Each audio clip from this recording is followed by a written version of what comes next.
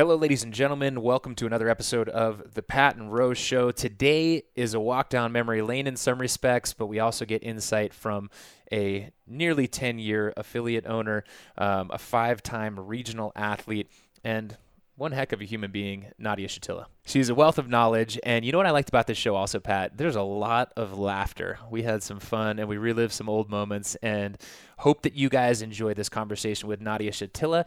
Here it is in 3, 2, 1, go.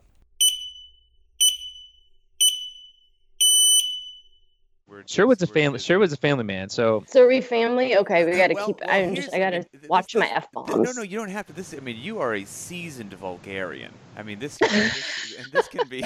So this is your show. We're here to keep you. Is that a real word? Vulgarian. I don't know. like that. I'm pretty sure the word Vulgarian was used in a very old movie. I'm going to date myself. A Fish Called Wanda.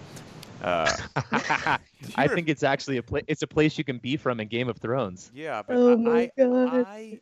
That's a Targaryen.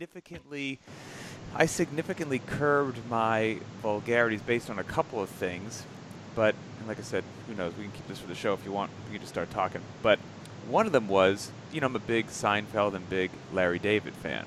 Of course. Larry David obviously embraces the curse words as I did for the overwhelming majority of my life.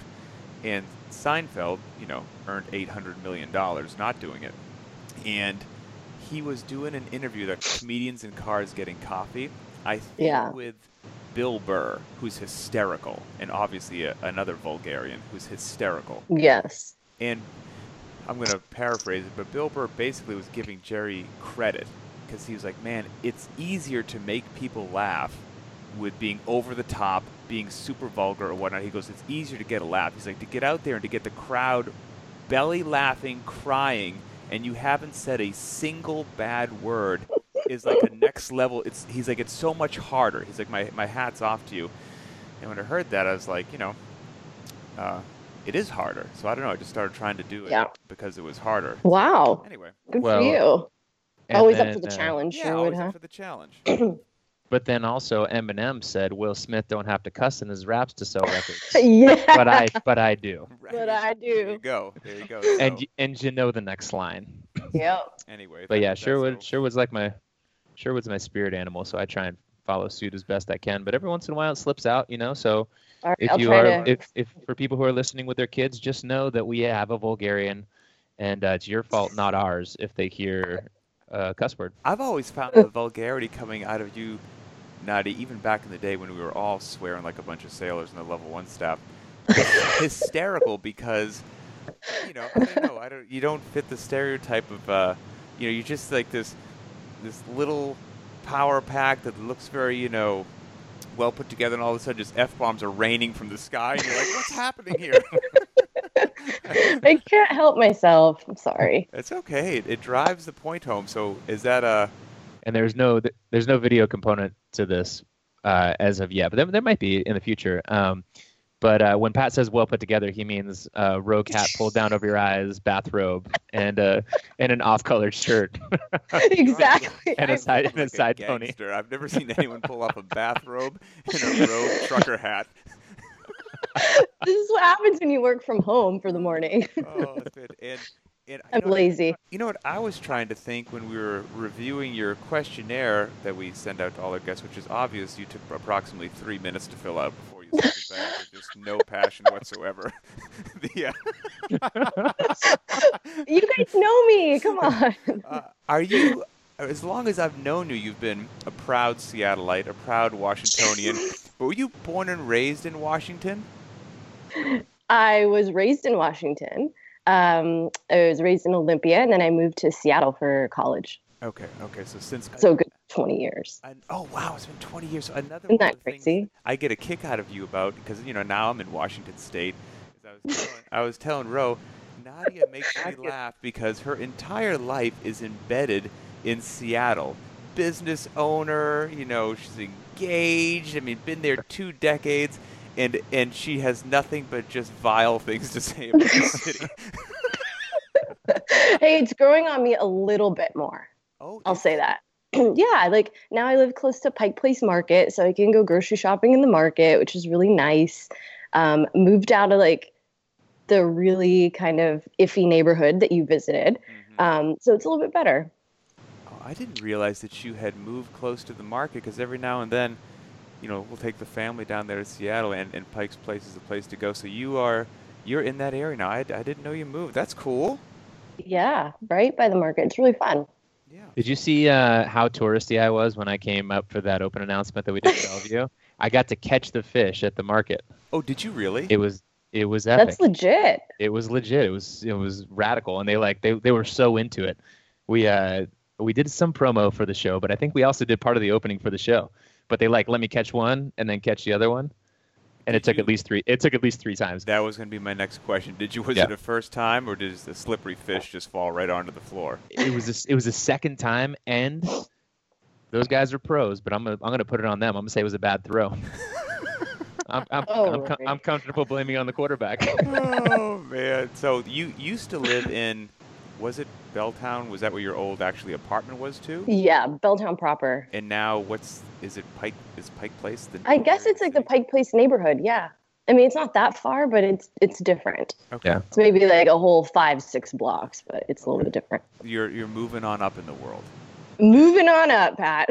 Seattle is once you get there, there's a lot of cool things to do in the city. There's things to see. There's museums. You've got the water. You've got so many shops and eateries and coffee. But getting in there is a migraine-inducing nightmare of traffic, congestion, almost to the point where it stifles any desire I have to do it.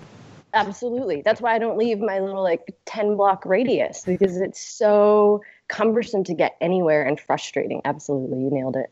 I remember one of the first times that I was up there seeing you, back when you were a trainer at a Globo Gym. This is pre-affiliate owner days. Oh, obviously. wow. Yeah. Now you own CrossFit Belltown. And you drove some car, and of course, it's like San Francisco. Parking is super tight. If you find a spot to parallel park on the road, it's a dream come true. So there's this tight spot. We're going somewhere, and you're like, oh man, you said something which made me believe parallel parking wasn't your strong suit. And then you pulled in, you slowed down, and you were backing up.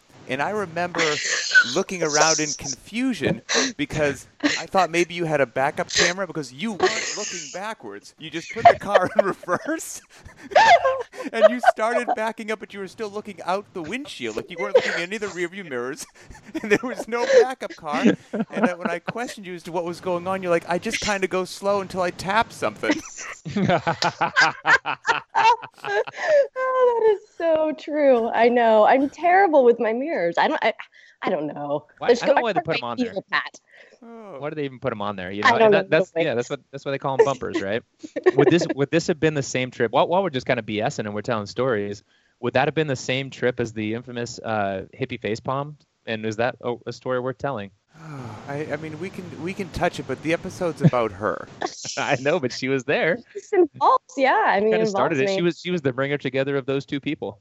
Well, I don't want to put a jaded thing on it. So, if you want, Nadia, you can give just a quick 1-minute recap of what has become known as the Spoon Man story.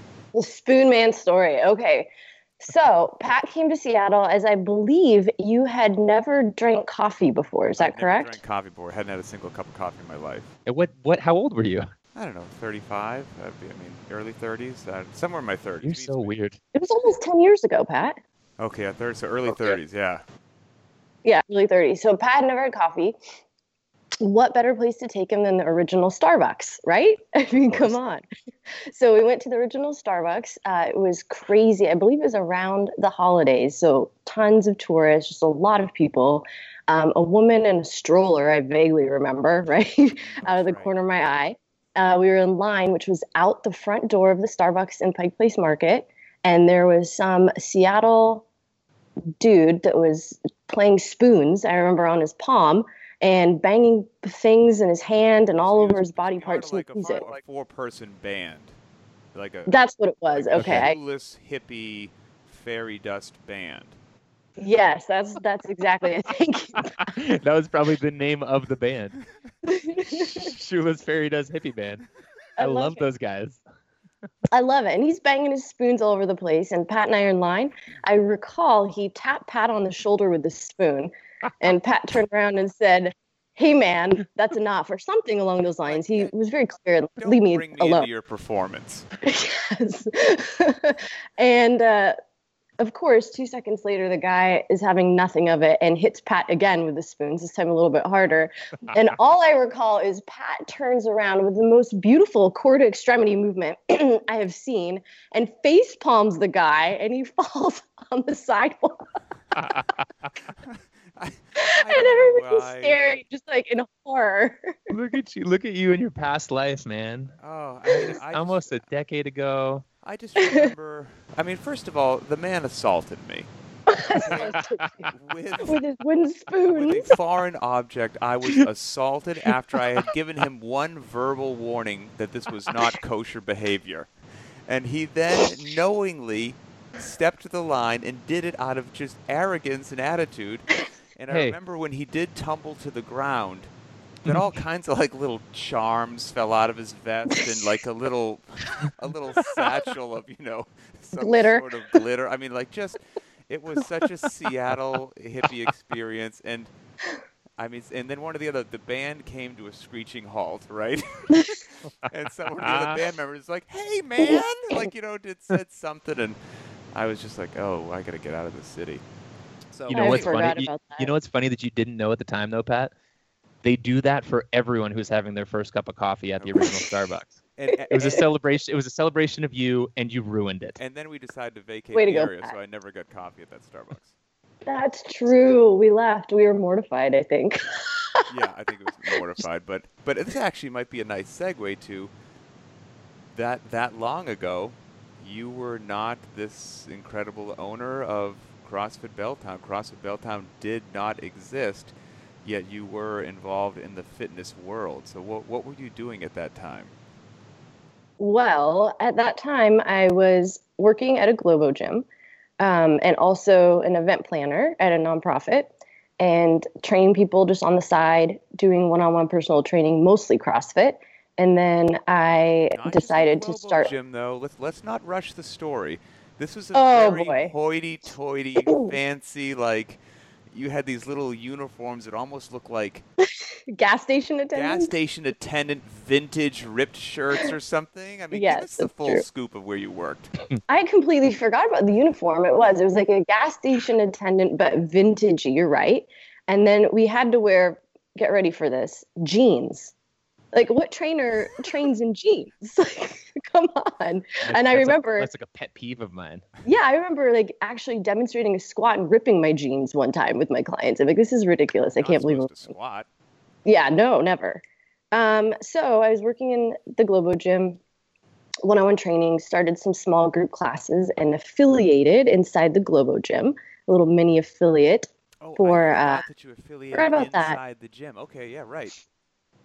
Yeah, because I was training one-on-one, but just like, Coach Glassman says, like, you end up having more and more clients that want to train, and I didn't have enough time slots. So I was like, well, let's just combine everybody and do a group class, and we'll do it at night, Tuesday and Thursday.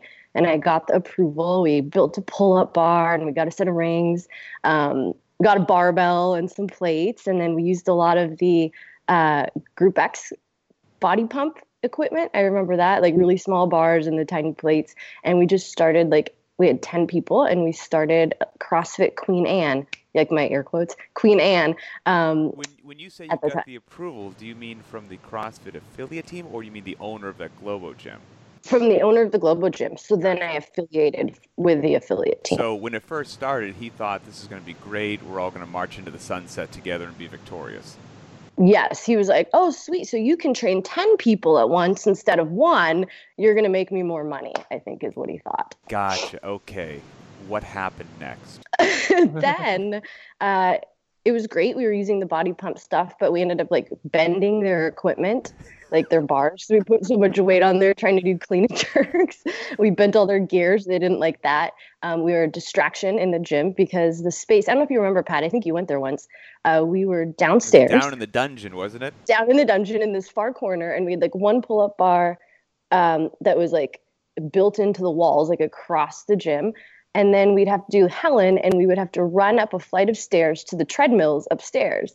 And of course, it was like taking place during the busiest hours of the Globo gym. And we're like fighting for treadmills, and we'd get on and we'd do our 400-meter sprint. And we'd run down the stairs, do our kettlebell swings and pull-ups, run back up. And it was a little bit chaotic, but it was super fun. Disruptive to the regular clients and their jeans. Disruptive, absolutely. Absolutely. People looked at us like we were crazy. And then after bending the equipment, and then we got a few too many clients, people that were working with other trainers wanted to join CrossFit. So then there was a problem there because they were losing clients, and obviously you make more money with the one-on-one model. So he asked me to leave. And I was like, all right, I guess that's happening. So I essentially got fired, and they weren't nice about it. They were not nice about it at all. Yeah, you guys probably remember that. Yeah, correct me. But give that some depth. Yeah, wasn't there like you signed a non-compete, and so help you got if you try to do something? Am I making that up, or was that how it went down? No, that's right. We had a non-compete, and so I wasn't allowed to train in a 10-mile radius for, I think it was, I can't recall if it was 2 years or 3 years. It was something ridiculous like that. Basically means you have to leave Seattle. Yeah, basically, you had to leave Seattle proper, and all my clients were here. I luckily was able to get out of that because the training style we were doing was so different than what they were doing in the Globo gym that it really wasn't. It was a non-issue at the end of the day. Interesting. So basically, hey, we're doing functional movements. You're not doing functional. We're doing group classes. You're doing individual. So sue me if you want to. Right, and he didn't want me to actually train them using CrossFit anyway in the Globo gym. So like, well, if you don't want me to train people using this methodology here, then what's the issue? Yeah. We're doing something completely different. So that's how I got. And it was probably a blessing, in disguise. I'm guessing. Right? Kind of shoot you off on your way. Absolutely, it really forced me to have to open up my own spot and kind of take that leap, because I'd quit my event planning job about 3 months prior. And so then I was really struggling. I was like, all right, now I don't even have my main job as an income. I don't have my personal training job anymore. I've got to figure this out. And this is give a time frame, just because I was creeping on your Instagram, and I saw that recently you had your 10-year anniversary of your L1. Yes. So that was 07. So is this 07, 08 kind of? This was 09. So this started, I opened the affiliate in the Globo gym February or March of 09, and then got kicked out in September. And then that was park time. So we had park time from September till November. And then I opened up my first actual brick and mortar location December 1st, 2009. I forgot you went to a park. Yeah, we were in the park. September? Like, my clients all hit the gym when I got fired. So they found out, because there was all of a sudden no more classes. I wasn't there. I was not allowed to reach out to them, but they were allowed to reach out to me, obviously. So they did. And then they all went in and canceled their memberships. Oh, and so wow. How many people were in the Exodus? Do you remember, roughly? 12. Okay. Now, September, October, November, depending upon the year we're having, is not nice time to train outdoors in Washington State. What was it like at the park? So we did the park for a few months until I think October, when the weather really got bad. And then I actually sent my clients to Dave Warner's gym. He was the first affiliate. And so I sent them there. I said, you're going to be in good hands. When I get set up, if you guys want to come back, great. If not, whatever. They ended up coming back, and that was really cool. So they went and trained in their own spot with Dave for a couple of months. We came online December 1st, and we just started rolling from there. Okay. So that's really interesting. So you've got Dave Warner had the first affiliate. And what an interesting business CrossFit is, right? That you can say, hey, I'm going to send some people to your gym. You just kind of take them in for a while, and then at some point in the future, I'm going to ask for them back. I mean, was he just like, hey, cool, do what you got to do? Yeah, well, Dave actually was my second CrossFit coach, if you will. So when I started doing CrossFit in the Globo gym, I worked with some guy that just had found CrossFit on the internet and was putting me through workouts. And once I found out maybe 6 months later that what I was doing had a name called CrossFit, I just started looking it up online, and I found a real CrossFit gym, which was Dave Warner's gym. And he was out in a hangar back in the day.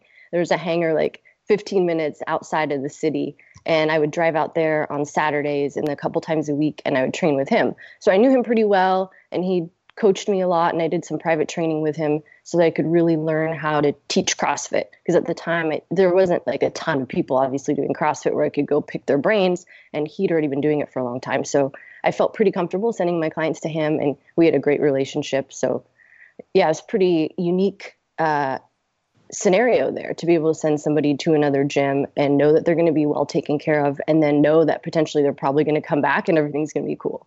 I have a quick question, Ro, and then I'm sorry, I don't mean to keep potentially cutting you off there. We can circle back to you finishing up at the park and then starting your actual first brick and mortar place. But yeah, what you said there I found was interesting, because you said somebody taught you how to coach CrossFit properly and how to do all of that. And then I realized that I don't know anything else, because I was never a trainer at a quote-unquote regular gym, global gym. So all I know in how you would run a class, how you would instruct somebody, is what I know through CrossFit. You actually, so what is the difference between how we all know you should coach a CrossFit class or whatnot and the type of coaching or training that you would do wearing the jeans in the fancy Seattle hoity-toity gym with the vintage shirt on? You know, what did coaching look like in that environment? When I actually used CrossFit methodology, is that what you're asking? Like pre-CrossFit days. Like, pre-CrossFit, what was I doing? Yeah, what do those trainers do, so to speak? Because I don't know that world at all. Oh my gosh. Well, essentially you walk in, and if I remember correctly, there was like certain plans you would follow. And so you were just walking people around with a clipboard, and like today's leg day. So you might warm them up on the treadmill and they'd walk for 5 minutes, and you'd talk to them about their day. And then you'd put them on these rows of machines, and everything was already laid out for you of what to do. You're essentially just following a plan of, you're going to leg press, you're going to do 3x12, here's the weight you're going to use. And then we move them to the next piece of equipment. So arguably, if they had the clipboard, they wouldn't need you. Absolutely. It was really just accountability. Well, you were trained to make the checks in the proper boxes, and that's exactly that was it, pretty much. Yeah, unbelievable, isn't it? Interesting, but that's the business model that we tried to rise up against. So it's fascinating that's where you came. So anyway, sorry for that little. No, that's fine. So Pat, you never lived in that world. I had to live in that world too. Did you? And really? yeah, well. Oh yeah, I never actually earned my stripes, so to speak. Like, I was going through one of the alphabet soup organizations, but I'll never forget it, because the title of my job when I worked at Globo Gym was floor concierge.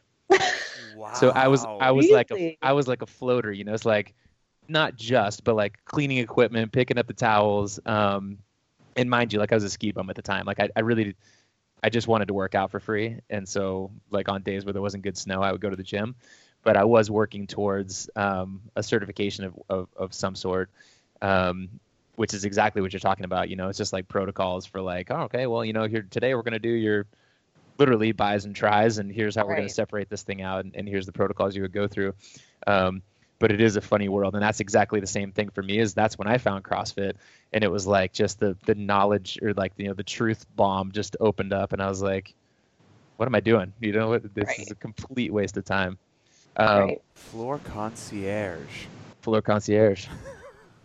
That's a great title. How can I help you today? I was and I'm not gonna lie, it was easy. It was fun. Oh, I'm sure. And so I mean, we did this podcast a little different. I guess we haven't done the intro yet. So during the intro, we can let people know who Nadia is. But you know, currently the owner of CrossFit Belltown. I don't want to jump to the end, but the difference in your story is so fascinating to me. From starting in the dungeon of the Globo Gym, being, you know, didn't want to, you're a nuisance, you're an annoyance, get out of here, you can't compete, to now you're affiliate. And if people haven't been there or haven't even just seen it online, they should go and check out CrossFit Belltown. We used to make fun of you in a loving way all the time, that your gym looks like a CrossFit gym that is combination CrossFit gym, restoration hardware, mixed with, like, you know, a high-end beautiful shop, like maybe it's something you'd see on like a home design TV program. It's like such a beautiful gym that you're like, is it okay if I get chalk on the floor? So how far you've come is crazy. So you go to the park, Dave Warner helps you out, And then what you're searching one of the most expensive cities in the world for a place to rent with 12 clients, maybe income? I mean, what is that No process? income, yeah. Exactly. How It do you was sign so a stressful. lease? It was so stressful. I vaguely remember someone hooked me up with this really great guy in real estate, and he helped me find a space. I said, here's what I want. He'd worked with another CrossFit affiliate owner, so he kind of knew what CrossFit was. And we stumbled upon a space that was 1,000 square feet in the bottom of an apartment complex. And the rent just happened to be really, really cheap. Nice. And they only wanted me to sign a 1-year lease. So I was like, all right, if I go into this, this is a risk, but it's not as large of a risk as signing a 5-year lease. So that's where we started. And you started with zero equipment, I assume? Zero equipment. So I think we had one barbell, as you know, a set of plates, and then I think we bought a couple not Dynamax. We went to a big 5 sporting goods store and just got some balls that you could use for wall balls. We had like 2, and I think I had a couple sets of dumbbells, and that was it. And we were working out on concrete. Like the gym was just a disaster, but we got it done. Everything was kind of team workouts, or people would rotate through, a lot of body weight stuff, and then we slowly just every month would buy a new piece of gear. So 1 pull-up bar, 1 Yeah. barbell. Yeah. Couple sets of dumbbells We're not talking. There's no rower. There's no assault bikes back Oh then. no. There's Oh a couple gosh, no. D-balls. There's no beautiful matting on the floor. There's no lifting platforms. There's no showers. There's no Right. And you're like, okay, we're gonna do this. This is my CrossFit affiliate. Yep. And I would just hope I hope people come, and I hope we can work this out. And I mean, we started to grow, which was great, but probably about 4 months into the lease, I got an email saying that they were actually going to demolish the building. And they were going to... Really? Yeah. And so I was like, oh my gosh, what are we going to do? We're just picking up steam, and they're going to kick us out in 6 more months. And I have no idea, am I just going to shut the gym down? And again, luckily that awesome guy in real estate helped us, and we found another location. So being there only a year, I ended up having to move again. Oh, okay. So this is you went from the Globo Gym to the park to the 1,000 square feet. Now that's going to get demolished. Now you're in location number 4. Essentially, yes. Mm-hmm. Did you increase square footage, and how long was the lease? Yeah, we increased, let me see. Before we moved out, though, believe it or not, this is unbelievable. We were in that apartment building complex, and November of that year, we were coming up on a year, we were moving out in a month, the building flooded, and it flooded our gym. Dude. So, I know. The universe was like, right. It was you can take this the wrong way. Yeah, exactly. I know. I was like, gosh, this is really a challenge opening up a CrossFit affiliate. So everything flooded. At that time, we had platforms, so we had to pull all of that, get all of our gear out, clean the place. And luckily, I believe a month later, we were moving. So we were in limbo for a little bit, moved into the newer space, which was 2,500 square feet, and essentially just started over and continued to grow. And we were there for probably 3 years, I think, 2 to 3 years. I can't remember. But that entire time, we were dealing with noise issues, just vibrations, people were complaining, sound. And so we were trying to get out of that lease, which we did about 3 years later, I think.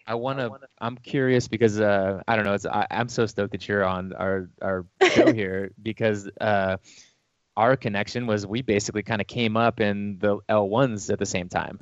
Yes. So was this whole stuff is overlaying that time period, right? Correct. You're right. I came up on seminar staff in 2008, so right before I started the affiliate. Okay, and then tie that in because I'm guessing I know that's helpful to have such a cool network of one, top performers and top minds in the application of CrossFit, but also really successful gym owners so you could pick their brains. So right. Walk me through that. In 2008, around the same time, you must have taken the old school level 2. Yes. Just kind of tell people about that process. The old school level 2? Yeah, or just coming up back then, what was it like? So you were fired up about CrossFit, you got your level 1, you're starting a gym. So kind of we'll tie that in before we get to what Belltown now looks like. Sure. Well, I mean, if you guys remember back then, there just wasn't a ton of information. There weren't all of these businesses out there with software and programming and whatnot. Right. So you were really relying on other affiliate owners to help you out. So you're always asking questions. I started seminar staff in 2008 and was so fortunate to work with people who've run an affiliate like Pat at the time when he was running Virginia Beach, and we would talk through stuff and scenarios and how to set stuff up and best practices. And then I started working a little bit more frequently 2009 and 2010. And it was really great just being able to brainstorm with people who've been doing this for a while, like Curtis Bowler, for example, who's had his affiliate for like 13 years now. Right. So I worked with him a lot and was able to ask a lot of great questions and get some guidance. And yeah, I mean, I feel really fortunate to have had that opportunity early on and to be able to have access to people who've been doing this longer than I had. Yeah. And I want to selfishly relive too, like, let's get into the actual, like, what did it look like to get onto seminar staff back then? Because it was a badge of honor, right? Oh, but my it was goodness. also kind of part biker gang, part fraternity, part really cool science club, right? So walk people through, because I think a lot of listeners probably don't know. I know that we're gonna apply, or we're going to reinstate, so to speak, something that's going to look very similar to that old school level 2. Mm-hmm. But back in the day, after you'd taken your level 1, you thought you had your chops. Tell people what you had to do if you wanted to get on CrossFit seminar staff. Oh my goodness. Well, first thing, you had to take that and pass the level 2, which back then, like, oh my goodness, I was so nervous. Yeah. I remember flying. I can't believe I'm going to tell this story. I remember flying to San Diego to Coronado and studying in my hotel room for like days prior, just like trying to remember all of the progressions and how am I going to teach all of this stuff. And at level 2, I had Nicole Carroll, Adrian Bosman, Andy Stumpf, and I think someone else was there. I can't recall. They were interning. That's a great crew right there. It was a great crew. And you guys know how intimidating that would be for someone who's pretty new to coaching. Like, I hadn't coached groups yet, I don't think, or, it was really small groups.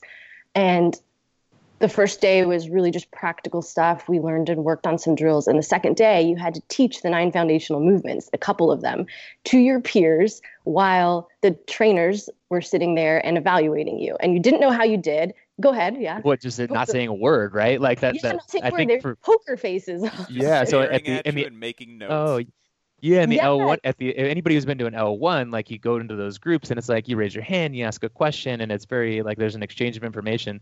And at the level 2, and this is just from my memory, I did mine at Coronado also. Stumpf was there also. And day 1, he's effusive and friendly and ask me any questions you want and blah, blah, blah.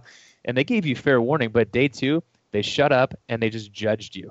They're just watching you teach, and no matter, anytime you stumbled or you didn't do something as good as you thought you could do, you just see them write something down. What are you writing, bro? Like, you didn't know. There was no jumping in. They didn't jump in and like save you or help you at any point. Yeah. And do you remember, like, before you went to your L2, I remember hearing horror stories of people, like, at the end, they would debrief you on whether or not you passed, and everyone would be sitting in one part of the gym, and the debriefs would take place kind of in a separate room, and they'd call you in one by one to let you know if you passed or failed, and people would come out just crying. And I remember some gyms would open up, like, if they had alcohol there, you would be just sitting there and drinking while you waited. So you could calm your nerves. But I remember going to my level 2, and I actually attended my level 2 with Dave Warner. Oh, wow. And the day that we were going to do the practical exam and you had to teach people, I like legitimately had to put some Baileys or something in my coffee. I remember I'm like, I gotta loosen up. I gotta do what I gotta do. Nervous. I gotta do what I gotta do because I gotta pass this test. Oh, so before coaching or before your debrief? No, before my coaching. I like it. Dude, tricks of the trade. See, look, you're not gonna get that in any manual. No, you're not going to get that in jeans and a vintage shirt. In your coffee, just kind of take the nerves, out of there, takes the edge off, and you're good to go. Oh. And it smells good on your breath if you got to get in there and do some manual adjustments. Clients are going to think, "Wow, totally. She pays attention to detail." And unless you've lived that experience, even hearing the story and laughing along with us, it's really tough to comprehend how palpable the stress is in that environment. It is. The people who went through that level 2 style, they are legitimately tested in fire, and if they did pass, and the pass rate was super low. I don't Yeah. remember what it was, but it wasn't anywhere near 50-50. It was No. extremely low. That if Yeah. you were one of those people that walked away with the old school level 2 and you're like, yep, everyone scrutinized everything that I did and I passed. Yeah. You were a capable, confident trainer that could really run a small group and you knew your stuff inside and out. Not just, doing a little bubble test, but when you had to speak to other people and fix real problems, you could do it. And yeah, that's coming back around. And Yeah. What? and so But still, oh, sorry. Go ahead. I was going to say, I don't want this to scare anybody off, but it is. I'm not going to lie. It is scary because people don't. That environment is just stressful. But the value that you will get out of that, whether you pass or fail, you will learn so much about where you are, where you need to improve. That it's well worth it. So I hope people dive into that. And still though, it didn't stop there. And again, like this is being selfish because this is one of my favorite times of my life, and I was around doing the same stuff at the same time. And a lot of my early seminar work was with Nadia, so that's why I'm kind of like selfishly reliving this as well. But so you go through that stressful environment and say you did well. Well, then you still had 3 internships, which were basically, at this point, it's like if you're a firefighter, guys want to make sure that you can like fit in at the firehouse, right? It's kind of the equivalent of that. It's like, let's make sure, okay, so you pass the initial test, but now let's take it to the streets and make sure you're a good cultural fit. Let's make sure that you can do this in the actual environment that you need to be, and that you're a generally helpful person. So tell me about your first, I don't know where you did your internships or who they were with, but those are always great stories. Oh boy. So I did my first internship actually before I took my L2. And I remember getting the trainer email. I had no idea what was going on. I just remember Dave Castro was like, hey, do you want to intern? And I'm like, oh, wow, that's pretty cool. So I said, sure, I'd love to. What do you need from me? And he just sends this trainer email. And on the email, I was set to demo everything. So for all of the lectures, I'm like, oh my goodness, this is huge. Like I'd only seen Nicole Carroll and Annie Sakamoto and these, heroes that move so well up there demoing. I'm like, oh my goodness. So I wrote him back and I said, fantastic, happy to do it. And all he wrote back, I remember, was don't fuck it up. True statement. Okay, so I remember, yeah, totally. So I remember just practicing in the mirror, videotaping, all of that, and then went to my internship. The first one was fine. The second internship, I recall, was probably 6 months later. There just wasn't another seminar in our area. And I went to that. And that was great as well. I demoed, kind of helped out with the groups. But I remember the day one workout was Fran. And the 2 heats prior had went. Dave Castro was the flow master. And there was an empty bar. And, I'm thinking I'm just coaching. And Dave's like, hey, get in here and do this workout. So part of my, internship process was doing Fran. And I had with everybody else at the seminar. But it was really fun. It was a great experience, but it was super nerve-wracking. I mean, the amount of feedback you get, the instruction and guidance was great. It made me a much better trainer, but it was one of the most stressful things I've probably been through career-wise. 2 important questions. Did you PR? I did, yes. I mean, it's impossible not to. And on that one, in that one, would they have let you be hands-on? Because I remember there was a generally they said in the first time you intern, you're basically just going to be helpful. You're going to be in the periphery. You're not even really going to, you make some corrections maybe to the outside of these group circles, but did you actually get to do some hands-on coaching? I remember floating around with Todd and just helping on the outside of his groups, but not a lot of hands-on coaching on my second internship. I don't think there was really a process yet. They were just, finding staff and whatnot. So I just kind of tried to be helpful wherever I could and coach during parts of the workouts and hung out and tried to learn as much as I could. I remember that was how it was supposed to roll out, right? It was like you were mentored through it. Well, my first 3 all 3 internships were with Stump as the flow master. Oh boy.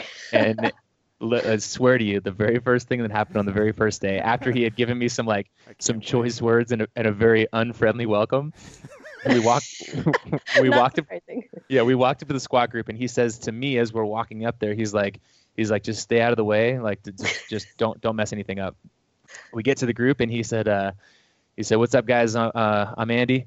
This is Rory. He's going to teach you how to squat. And then he walked back and just started watching me. Oh my god! Just hung me out to dry, and I was like, deep end of the pool, baby, right there. Totally. Deep end of the pool. All the way in. It's amazing. Intimidation tactics. All right, so now I think that was sorry for the little dip into that pool, Let's stay there for 1 second. For one Yeah. second before we go back to the current day Belltown, because I remember that too. Totally new on staff, demoing. Okay, then you didn't mess that up. Yeah, maybe we'll let you do the presses lecture. Yeah. See if you can, walk and chew gum at the same time, and then little by little you get more experience from demo to lecturer to trainer to whatever to the top of the food chain at the level 1 circuit traveling around the country is what we call a flow master, basically the master of ceremonies, where much like Dave was the flow master at that level 1 that you said, Nadia, now he was running the show, making sure everyone did what they were supposed to do, the participants get what they're supposed to, that you stay on time, that everything's hit.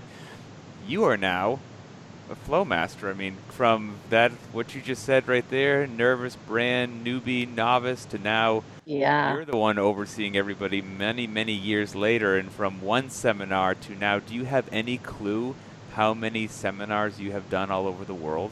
I know roughly about 315, I think. Wow. Somewhere in that vicinity, yeah. That's incredible. So, I mean, let me break out my handy-dandy calculator.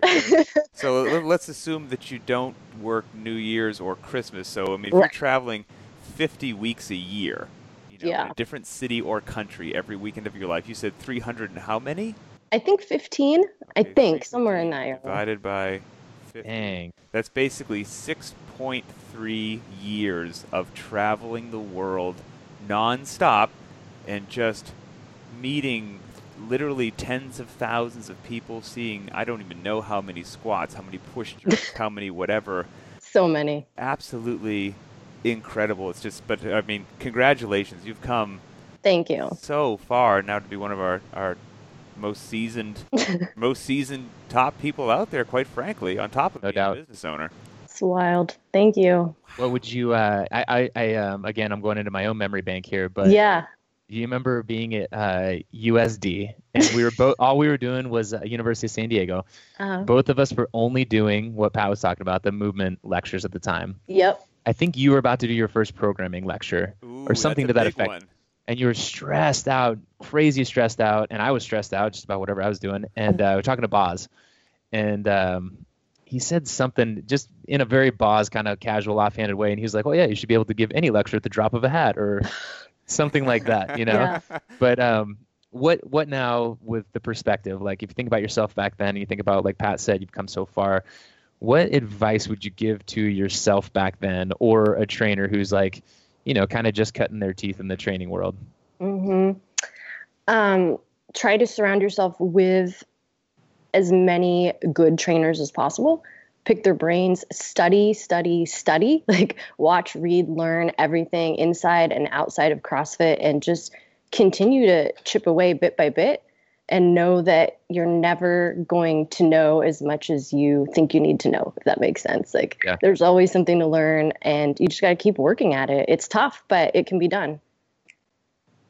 Yeah, I know. You're a very strong preparer. You know what I mean? Like you're one of those people that can make it. You prepare well enough to make it look effortless, but I know that it's in the pre-preparation and building yourself up. So I love watching you work. Pat, should we get back to Belltown? Yeah, we can't. With 300. I could live in this past all the time, for a long time. We'll definitely go back to Belltown. 315 flights, the majority out of gorgeous SeaTac International. I mean, best airport in the world. I'm sure you have your packing system down. Down. Snacks and entertainment and whatnot. I mean, what are your must-have travel items for somebody that's such a world traveler? Food, number one, food. Pat, remember when I got fined for bringing those almonds into Australia? Never again. Yep. Do not do that. $300 fine. $300 fine for sneaking almonds into Australia. She was going to crash the entire ecosystem. What? She said. Yeah, I got pulled over, got a ticket. Yeah, so don't do that.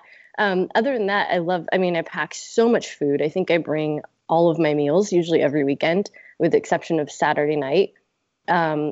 Let's see. Oh, do you pack not just a snack for the plane, you're saying you pack your meals for the weekend. Correct. Really? Oh, so There's too many what does a things, meal like- what does a meal look like that keeps well during that? I usually make like for breakfast little egg white and egg cups or like a frittata that can travel, and then I just cut it up and heat it up. I bring a lot of potatoes, rice and chicken, rice and beef, a lot of little. I mean, I try to not do the snacks, but sometimes I'll bring like smash packs or RX bars, protein powders, that kind of stuff. I bring a lot of overnight oats. That works really well for breakfast or a little snack. What is that? Overnight oats? You've never had overnight oats? No, Oh, I they're haven't so either. good. You just take oats and then you put some almond milk or whatever kind of milk you want in there. I like to put a little bit of honey and almond butter, and you put it in a container, mix it up, and then leave it in your refrigerator overnight. And you have a nice, like, cold, it tastes like an oatmeal cookie, essentially, but cold. Learned that from Cariana, actually, a while ago. Let's get down to brass. Hold on a let's- second. Let's get down to brass tacks. You're on the flight. Oh, boy. Are you a book reader? Do you have noise canceling headphones and a little iPad to watch movies? Like, how do you pass the time? Because you've spent a lot of time on flights. A lot of time on flights. I definitely have the noise canceling headphones. Lifesaver. Totally.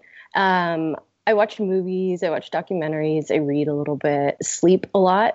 I try not to work on the airplane. It's kind of my time to disconnect and just unwind. Mhm. Sometimes I study, but not, But I also I know you to be a girl who takes care of herself. And I also know that in the seminar world, it's badge of honor sometimes to not check baggage. Oh, yeah. I don't check baggage. You never check Rookies- baggage. No. But you Rookies bring all the check products bags. and stuff. Like you bring Oh, all yeah. the. I bring So it you all. gotta- I will fight to get my bag on the airplane. I do Yeah. not like waiting. I'm sorry. When you travel that much, like every minute counts, and I don't No want to doubt. get somewhere and have to wait 30 minutes for my bag and then like dig around for it. That really just annoys me. So Yeah. I fit it all in my carry-on. How- There's still a lot of like rolling How of stuff. frustrating and awful would it be? And no one did anything wrong when you'd have a bunch of veterans traveling to a city or meeting in, like, wherever, Copenhagen, like you're going somewhere, everyone gets there, everyone walks off the plane with, a backpack and some other bag, and there's the one guy who's like, hey guys, it's my 5th seminar, can we have a Gosh. baggage claim? You're like, baggage claim? What did you check, a bag? Like, hate this Like, guy, what are this you guy doing? sucks. Exactly. We gotta get to the food and get to the hotel. Yep, Come on. yep. Yep. That's I totally understand. All right. What about TSA pre global entry? You got it all? All of it, man. Yeah, all yeah. of it. It Can makes you such a believe difference. I mean, it's unbelievable. Like, I don't know. It's just too much time waiting around, but it's huge. Super Cool. helpful. Everything adds up. Okay, I'm content, Ro. I'm content. Let's get back to this whole affiliate thing. I want to go back to USD. I mean, now that I you don't do it, remember the swimming workout we dude, did. I was gonna bring up the swimming workout. That was so fun. What's Did this? it at lunch. What's the swimming But do you know workout? my favorite part about the swim workout? Okay, Is clue us in. Clue us in. Okay, I know so what you're gonna say now. so what is it? Is it me, you, Todd? Boz was there. Was me, Drew Nadia. Thompson? With Drew Thompson was probably flowing, And Old school. fun. and Stefan, of course. And we decided it was like push-ups and swimming, I think, right? Because USD kettlebells. swings. Oh yeah, that was dangerous. So yeah, it was like swim a lap, do some kettlebell swings, swim a lap, do some push-ups. And so one is that I found out at this point in time that Adrian's not really made for the water, which is if that ever comes up in the open, I'm gonna smash him. But the second thing that was my favorite thing is like I'm just in the heat of the moment, face down at the Todd Whitman, fantastic swimmer. I'm trying to keep up, and I jump out to like do some push-ups, and I see Nadia, and she does her kettlebell swings. She gingerly lets herself down into the pool, and then kind of like just bounces across, like all the while keeping her hair perfectly out of the water. Oh, that's amazing. It wasn't a swim workout anymore. It was like a wading workout. Doggy paddle. Totally. Do you know how long it takes to flat iron and blow dry this hair out, Rory? My goodness. I'm not hating on you, Claire. I'm not hating on you. It was actually, you probably got across the pool just as fast as Adrian. That is true. Sorry, Boz. But oh, that was a great time. We had some good times back then, guys. That was what a cool venue too. For those that did you ever work there, Pat? Oh yeah. USD was great. Yeah, it's a little private university on a hill in San Diego. Mhm. Got a swimming pool. Absolutely gorgeous. Yeah, awesome weight room. those were the days. Yep. All right, let's get back to the present. All right, here we go. Let's stop living in the past because you do have a super unique space and gym, and we kind of danced around it a little bit, but I think we should tell people well, if you're listening to this show and you've never seen CrossFit Belltown, you should Google it and check out the many, many, many videos that have been made on it, like profiles of the gym. But tell me, I don't know, tell me in your words, like, what are you most proud of? Well, hold on. Correct me if I'm wrong, because where we left off, didn't you say you had moved? This was now actually your fourth space, which was 2,500 square feet. But that's not the space you're at now, right? No, there we one moved more again. move? Yes, one more move. So Believe it or not. How A long fire, were a you flood, at what happened? How long were you at the 2,500 square foot fourth space? I think from 2010 to 2013, because this Okay. year, February, will be 5 years in our new space. Yeah. Okay, so you move again. Now you're Again. in your fifth location. And now, cut to CrossFit Belltown. Yes. So here we are, fifth location. Hopefully our last location. Coming up on 5 years there. We finally found the right space that was big enough. It kind of had the right feel and appeal that we were going for. Just in a little different area, part of Belltown, which we liked. And we've been there since, and it's working really well. Now, you just glazed over so many things that, a clinical psychologist could work on you for 6 months about. You said it kind of had the look and feel that we liked. Yes. You guys literally spent a decent amount of time picking out like light fixtures and things. Oh, yeah. Hours. Yeah, give us, months. what was this look and feel that you were going for? Because traditional CrossFit gyms are just and they're getting prettier and prettier by the minute, that's for sure. Yeah, But back in the day, it was just a rugged, rough warehouse, and maybe you swept it out, maybe you didn't sweep it out, and that you guys went in a totally different direction. Yeah. So if you go back to, as you said, I started in the bougie, if you will, Globo gym. I really liked that vibe. And I thought there was a way to kind of mesh the two of having like a really comfortable vibe where people would want to hang out. And it was, you had nice couches that people could sit on. People could enjoy a glass of alcohol after their workout. They could hang out. And there was a way to merge the non-functional world with CrossFit and take the things that I liked from that and the things that I really like about CrossFit and mesh the two. Awesome. So that was our goal. Yeah. And now you kind of have you do have a bit of you have a lounge, don't you? As A part lounge. of your gym? Yeah, and I can't take all the credit for that. Eric, my fiance, is amazing at art and design, and he spent so many hours. We both did, but he spent a lot of hours making all of those art pieces in there. He put all of that together. Oh, wow. He's such a talented artist, and we spent. I can't even recall. I feel like I kind of blacked out through that point in time because it was so stressful and we put in so much work. But it was months of catalogs and tear sheets and spending hours at the paint store and going through lighting, what lighting's going to look good but actually provide decent light. And it was unbelievable. It was really fun, but it was a huge process. And if people think we're exaggerating, and hopefully I haven't created this story in my head, haven't you had at least one person, if not more, pedestrian on the sidewalk, walk into your gym thinking that it was a different sort of business? Yeah, we had someone come in because they thought it was a wine bar. And so they wanted to know what this place was. And this was a little bit earlier. This was before people really knew what CrossFit was. Yeah. So she ended up buying a membership, which is pretty cool. So No way. Yeah. Oh, that's awesome. But not too many affiliates get confused for a wine bar. No.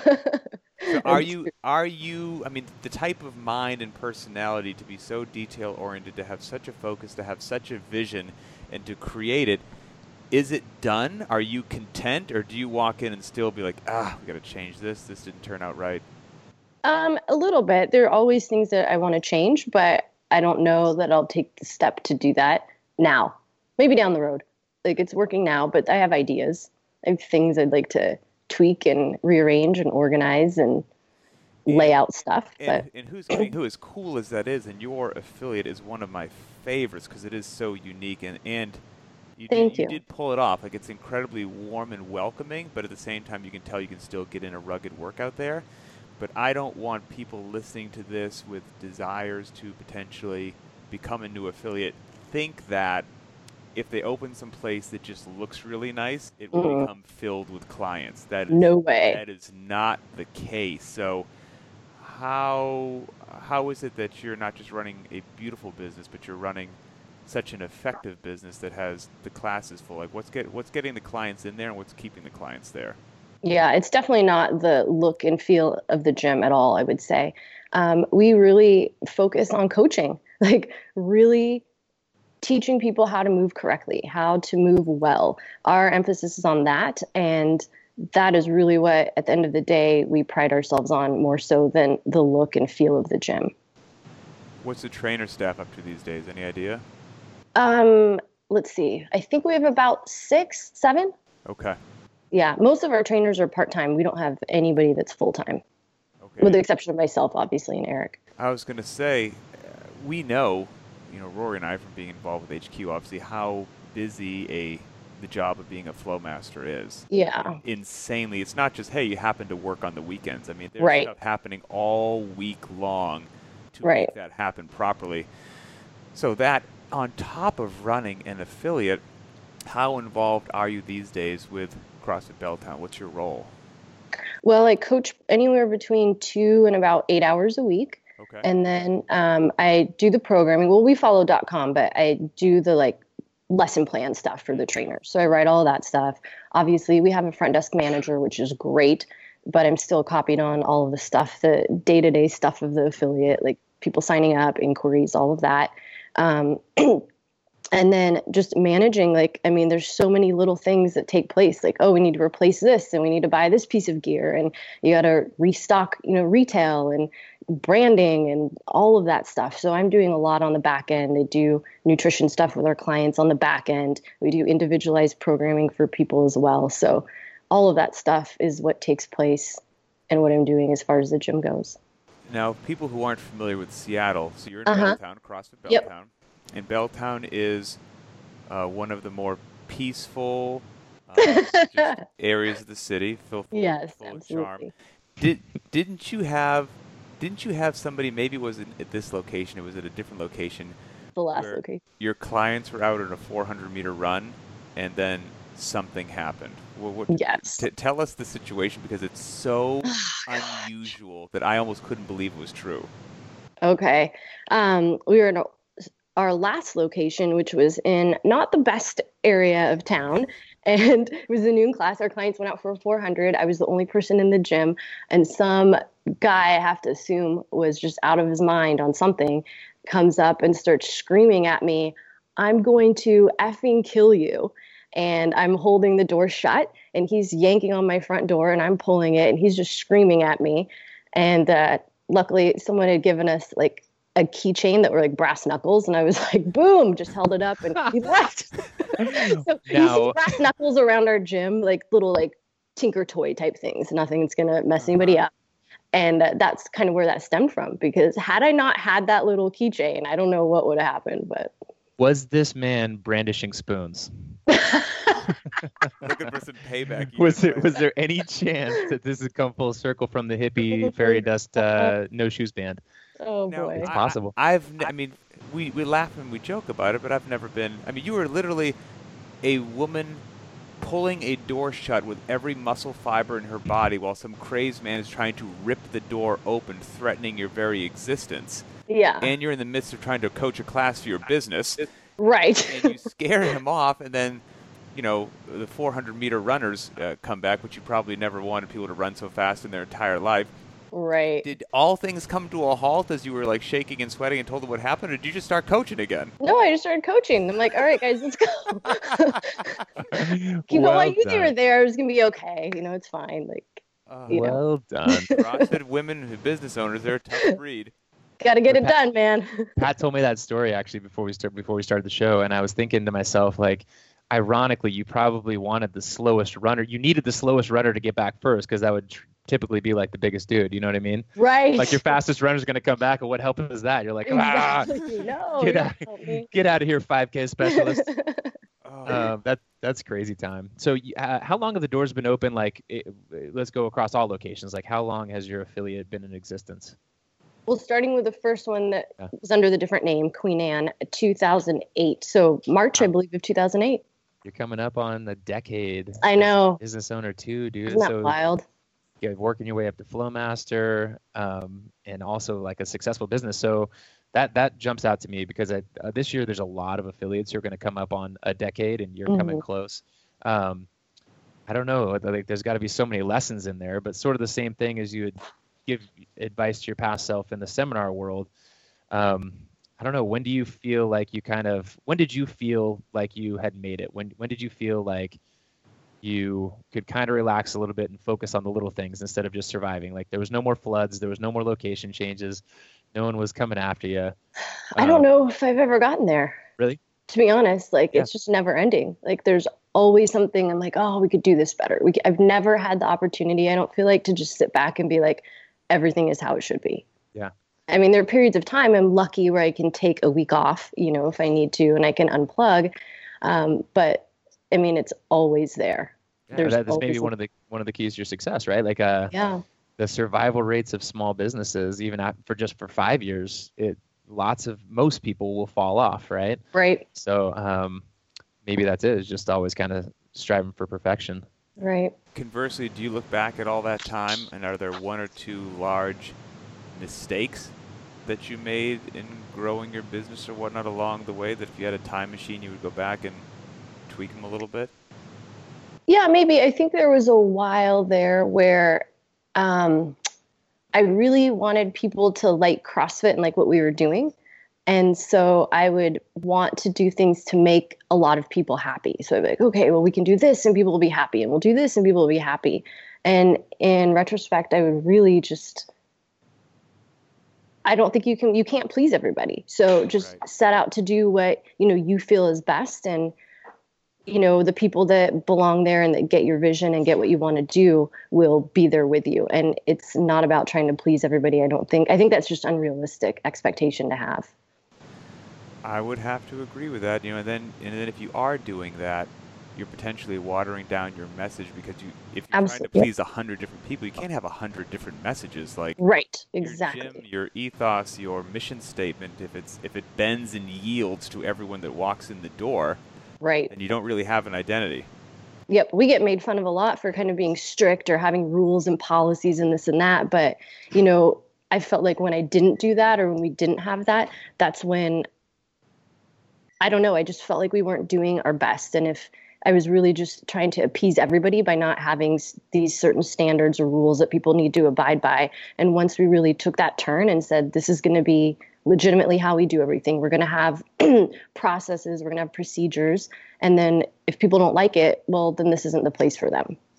I think that's perfectly fair. And people, whether they know it or not, people crave structure, and right. They know what they're getting. And so if you're providing a consistent product, consistent message, consistent experience, I think that's only going to serve you well in the long run. So you've been at this game for a while. I mean, you're a talented CrossFit trainer, athlete. You went to regionals 5 times. Is it safe to say you've developed a recent passion for Olympic lifting? I do enjoy Olympic lifting. It is fun. And, Pat, to be fair, I did start that because it was what I was terrible at.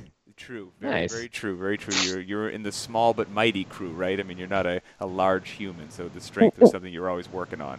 Right. Like, I remember distinctly Josh Everett working a seminar with him, and he wanted to work snatches one day. We were doing squat snatches, and I could not squat snatch the 45-pound bar. And this is when I was on seminar staff. This is like 2008, 2009. And I was like, wow, this is a problem. So now, from struggling with a 45-pound bar to now, what's it at? 140. That's it. Wow. That's not a big number, I know. You put 100 pounds on your lift. I know, but I mean, it's all relative. I mean, what do you weigh? 113. Yeah, okay, that's a fantastic lift, well above body weight snatch. I think most people would be extremely happy with that. Yeah. Man, very cool. And you've done a little bit of competing as well, right? I have. It's pretty fun. It's so different than CrossFit, but it's really fun. And is there, it's 39. Are you in the Masters category? I'm in the Masters category. I believe this year I get to compete with the 40-year-olds. Isn't that crazy? Ooh, that's awesome. Yeah. Because, Rory did win the liftoff for his division. Did you really? I don't want to brag. Hey, there's a big caveat there. I'm going to just keep saying that without saying the caveat. That Rory what happened? I don't even know the liftoff. story. What happened? My man, Ben Alderman. You know Ben? Yeah. Ben didn't consult the rule book on a lift on something that you would not think would disqualify your lift, but it's very clearly in the rule book. And he took, what did he take? 360 pounds, jerked it, but missed the jerk, and came to a re-rack, and then jerked the freaking weight again. Oh, 360 pounds, but that was How do you disqualified. do that? Oh, How do you do that? Because I know. you're an animal. So Jeez. so his lift was disqualified. So Ben did not win. Ben would have won, but I would have been second place. What division are you in, Rory? Well, this is in NorCal, 35 to 39 Gotcha. Masters. That's awesome. Those are just extra words. Those are all extra words. Okay, you are a gold Champion medal is the only word we need winner. to know. Yeah, you are. You That's won. right. That's awesome. Right. You can appreciate this too, Nadia. I went home that day and I was like, Ange, just don't want you to treat me any differently now that I'm a champion, all right? She's vomited into her mouth. Like, go clean the dishes. I'm just going to start calling you the champ now. You're the champ. Yeah, That's your name. If you that's wouldn't your mind. call. If you're comfortable with it. Yeah. I said, babe, we're moving to Cookville. That's awesome. Oh my goodness. Well, yeah, I actually saw again in your pursuit of the 15 bodyweight overhead squats. Oh yeah. For people don't know who are listening, that's an amazing major benchmark is to take your own body weight, put it overhead, and squat it 15 times in a row. And you got what, 13? Yes, I failed on my 14th. Dude, that's So epic. frustrating. I've failed on my 15th rep once. But again, back to the 45-pound bar, whatever. Yeah. 9 years ago, that's a huge show of improvement. It was. I was pretty excited about that. That 15, man, is so tough. Have you guys tried that, Matt? You can do that, can't you? I could do that. Me? Rory can? Oh, I would Yeah. think that so Roe jealous. could. I would think that Roe could. My overhead is nothing to write home about. That's not my forte. Roe is one of those people that I hate. I hate on so many levels. It's just, first of all, he's just, a big handsome guy. So that's hateful right there. Go on. And then he looks like this big football player guy, which you would think would be tight as a drum. He's super flexible in every joint of his body for just what I can assume is no apparent reason. It annoys me to no end. Right. Oh, He's a great mover. close grip overhead squat? Yeah, no problem. Warm up. Who has to warm up? Like, I don't know what any of this has to do with me overhead squatting Nadia's body weight. That's what we were talking about, right? I can do her body weight 15 times, no problem. Oh, jeez. But if great. you have good positioning, it will be to your benefit in the overhead squat, and I am not in that camp, that's for sure. Oh, It's boy. advantageous, but no, your movement looked fantastical. You got that your overhead squats is like your butt touching the ground, dude. I gotta start doing some of that oldie stuff. Get down there. Get low. Well, my friend, Yeah, I think we have just taken full advantage of, every moment that we have here. I mean, we've come all the way from about 10 years ago to the present day. and never left our pajamas, I know. It's the best part, right? which is my favorite part of the whole thing. One of my parting questions is that over your shoulder is a Christmas tree. Oh, you can see that. Yeah, some people have a tradition of getting rid of that. What's your tradition? Like when does the Christmas tree say bye-bye, or does that stay year round? I would love to keep it year round, to be honest. Last year, I think we kept it through January. Nice. Because I respect that. I was so sad. I don't want the holidays to be over, but we're probably going to take it down this week. All right. Yeah. And my second parting question, and I'll give you Sherwood's answer to this question was probably the most phenomenal thing that I've ever heard in my life. Really? But I don't know when this will publish, but we are speaking to you on the second day of 2018. So are you a New Year's resolution type person, or it could just be goals in general? But what are those goals for this coming year? Okay. I'm not huge on New Year's resolutions, to be honest. Okay. I do kind of just change stuff as I see fit throughout the year, but I will set some athletic goals and a couple personal goals. I have yet to do that. One thing I am starting today, though, and it's only 30 days, is 30 days no added sugar. Nice. Yeah. I'm going to try no crappy oils and a couple other things as well. So that starts today. That's a lofty goal. That's no joke. Like I'm being dead serious. Good on you. Yeah, it's going to be tough. I asked Pat that same question before the show, and he said, I don't know. I'd like to eat a vegetable. It's a Just good start, sometime Pat. in 2018. I'm not going to You're say gonna in blow through. January. Sometime. That Or was at it. least deeply consider eating one. Right. Potato chips don't count. Right, exactly. So, yeah. Well, good. Or ice cream. Congratulations, and I wish you nothing but success. Thanks, Matt. All right. We like to tell people where they can find you if you want to be found. I went to your Facebook page, which has not been updated since 2013. I don't and use Facebook. the only information it gave me was that she listens to Rihanna and she likes CrossFit. so Facebook's probably not a good place. But if people do want to get in touch with you that you want to hear from, where should they go? You can find me on Instagram. It's just Nadia Shatila. All right. Or pop into CrossFit Belltown if you find yourself in the beautiful city of Seattle. Yes, absolutely. Anybody's welcome anytime in this wonderful city. 12th man, right? Oh, good grief. Let's not go down that road. Yeah. CrossFit Belltown, Instagram. Those are probably the two easiest places. Cool. And when can me and Pat expect to maybe run into you, cross paths in the near future? Come to California anytime soon, or what's on the horizon? I don't know. I don't have any seminars in California. Probably will not see you guys till the games? The outlook is grim. Unacceptable. Because Unacceptable. The outlook is grim for Lincoln. It is grim. Yeah, that is true. You guys should come on up here. Maybe we'll come to you. Yeah, we'll come see the Spoon Show. Come visit. Yeah, anytime. Well, before I become more incriminated, thank you very much for stopping by, Nadia. It's been a pleasure. Thanks for having me, you guys. All right, sweetheart. Talk to you soon. Thanks, Nadia. All right, bye, guys. Bye. Oh, man, I could have done that all day with Nadia, walking down memory lane. Lots of lessons to be learned. We hope you guys enjoyed this podcast. If you have ideas for shows, throw them out there. Hit us up at patandrowshow@crossfit.com if you have questions, concerns, comments. See you guys out on the interwebs.